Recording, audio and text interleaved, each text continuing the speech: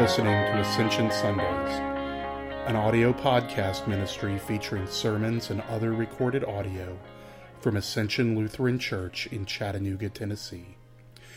You can find us on the web at www.thisisthefeast.org. That's www.thisisthefeast.org.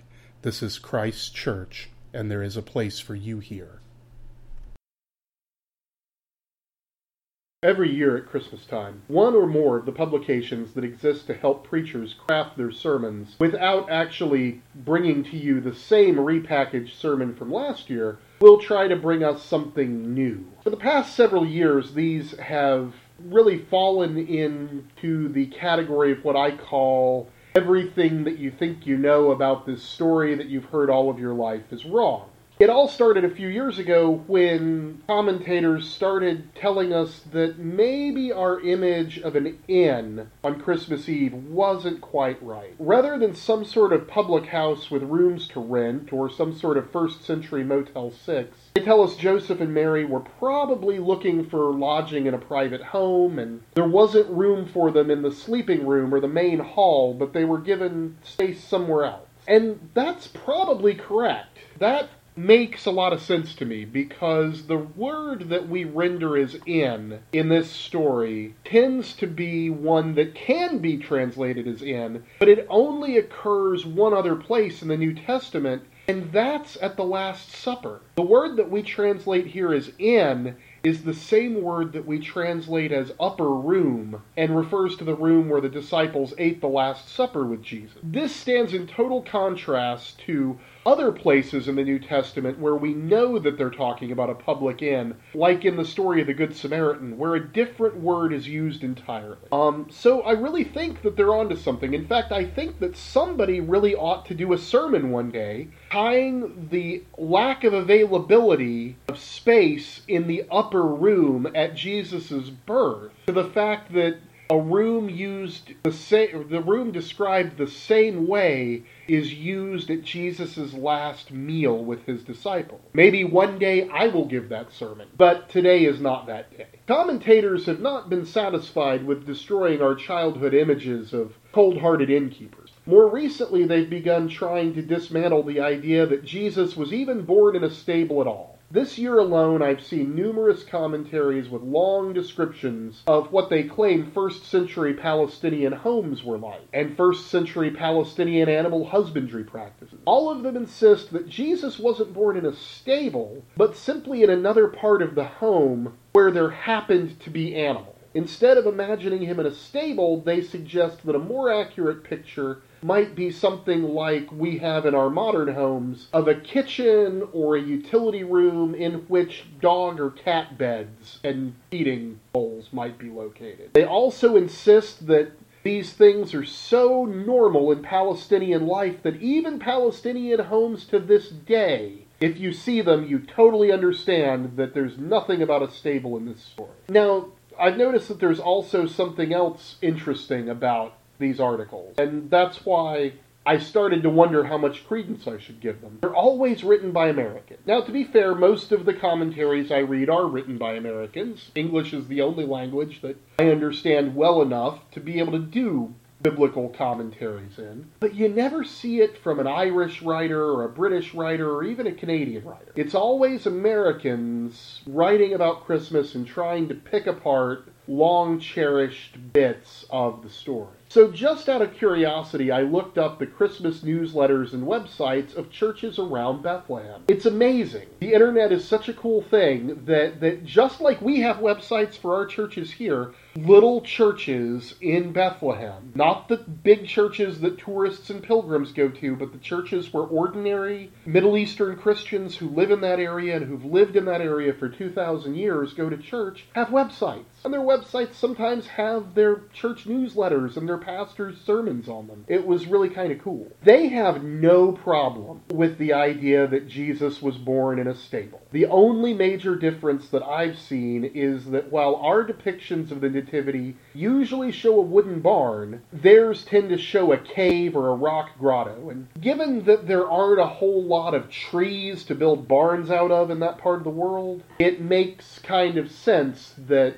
their stables would be in caves, doesn't it? Why, after 2,000 years, would we all of a sudden start arguing against the age-old image of Jesus' birth in a stable? And why is it that we're arguing about it in America when the people whose land and culture it supposedly misrepresents embraces the image so wholeheartedly? Is it because we've actually learned something new? Is it because we're trying to deepen our understanding of the story and draw closer to God? Unfortunately, I don't think so. I think we've grown accustomed to thinking of Christmas as comfortable, nostalgic, and homey. And the image of Jesus in a manger, in a stable, is the exact opposite of those things. Many people's homes are never cleaner than they are at Christmas, at least at the beginning of Christmas. By the time the presents are open and everything, it may be a little bit different. Even the cleanest barn has to deal with the realities that for 24 hours a day, 7 days a week, there are animals living in them. The songs we hear on the radio, like Chestnuts Roasting on an Open Fire and I'll Be Home for Christmas, give us an image of Christmas. The Nativity sings a different image. It doesn't sing, I'll be home for Christmas, or chestnuts roasting on an open fire. It sings, I wish we had a fire at Christmas, and I'll be homeless for Christmas. Many of us will entertain guests or be entertained as guests while wearing special Christmas outfits bought for the occasion. Perhaps even a special ugly sweater brought out annually just for Christmas. Jesus' guests on the first Christmas in our nativity scene were shepherds who came straight from the field. We like the sacred space in our lives to be clean, neat, and controlled. Even in my non-Lutheran, non-liturgical seminary education, I was told, you know what? You can probably preach utter heresy out of the pulpit in most churches, but don't ever move the flowers or the candlestick. Well, that was, of course, hyperbole on my teacher's part. It points to some truth, the way most exaggerations do. And this isn't just me preaching at you. It's true of me, too.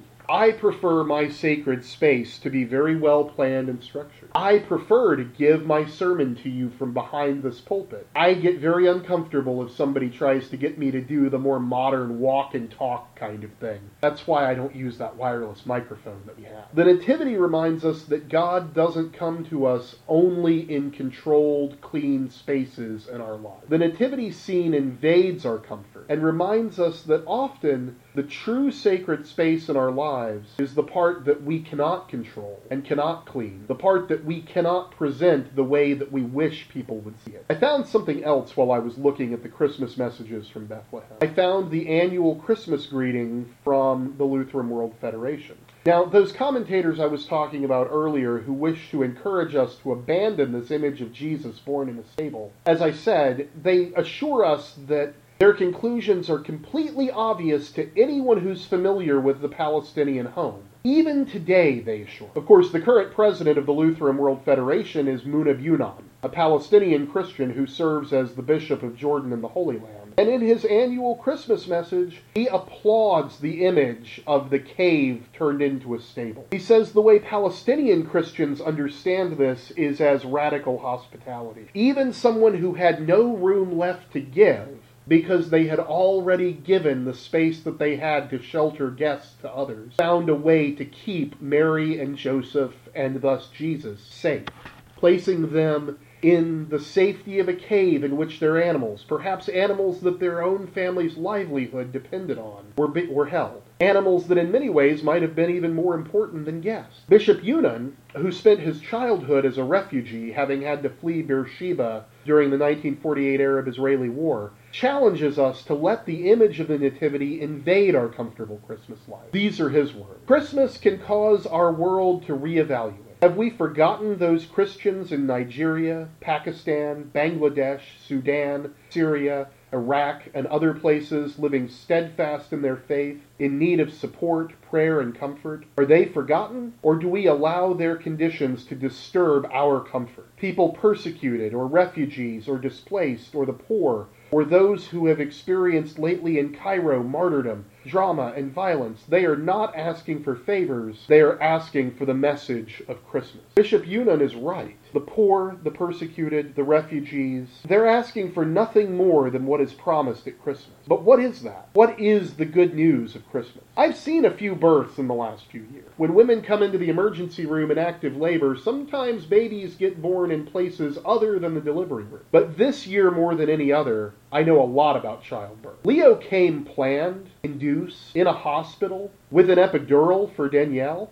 and yet it was still an ordeal. But this year, I can better imagine what Mary and Joseph experienced in that stable. I can imagine how difficult their delivery must have been with none of those things. I can imagine it in a way I never could before. And I know how I felt when I saw Leo for the first time. So I can say two things with absolute confidence. Giving birth in that stable was probably the worst experience of their lives. And yet, with just as much, if not more confidence, I can say that by the time a living, breathing, screaming, crying Jesus was wrapped in swaddling clothes and laid in a manger, he had changed the worst experience of their lives into the greatest. This is the message of Christmas. Christ can transform the worst into the best. In another part of his Christmas message, Bishop Yunnan talked about joining other Middle Eastern Christian leaders in meeting with recent refugees. He didn't find them broken people abandoning their faith. He says they were actually people of great strength and hope,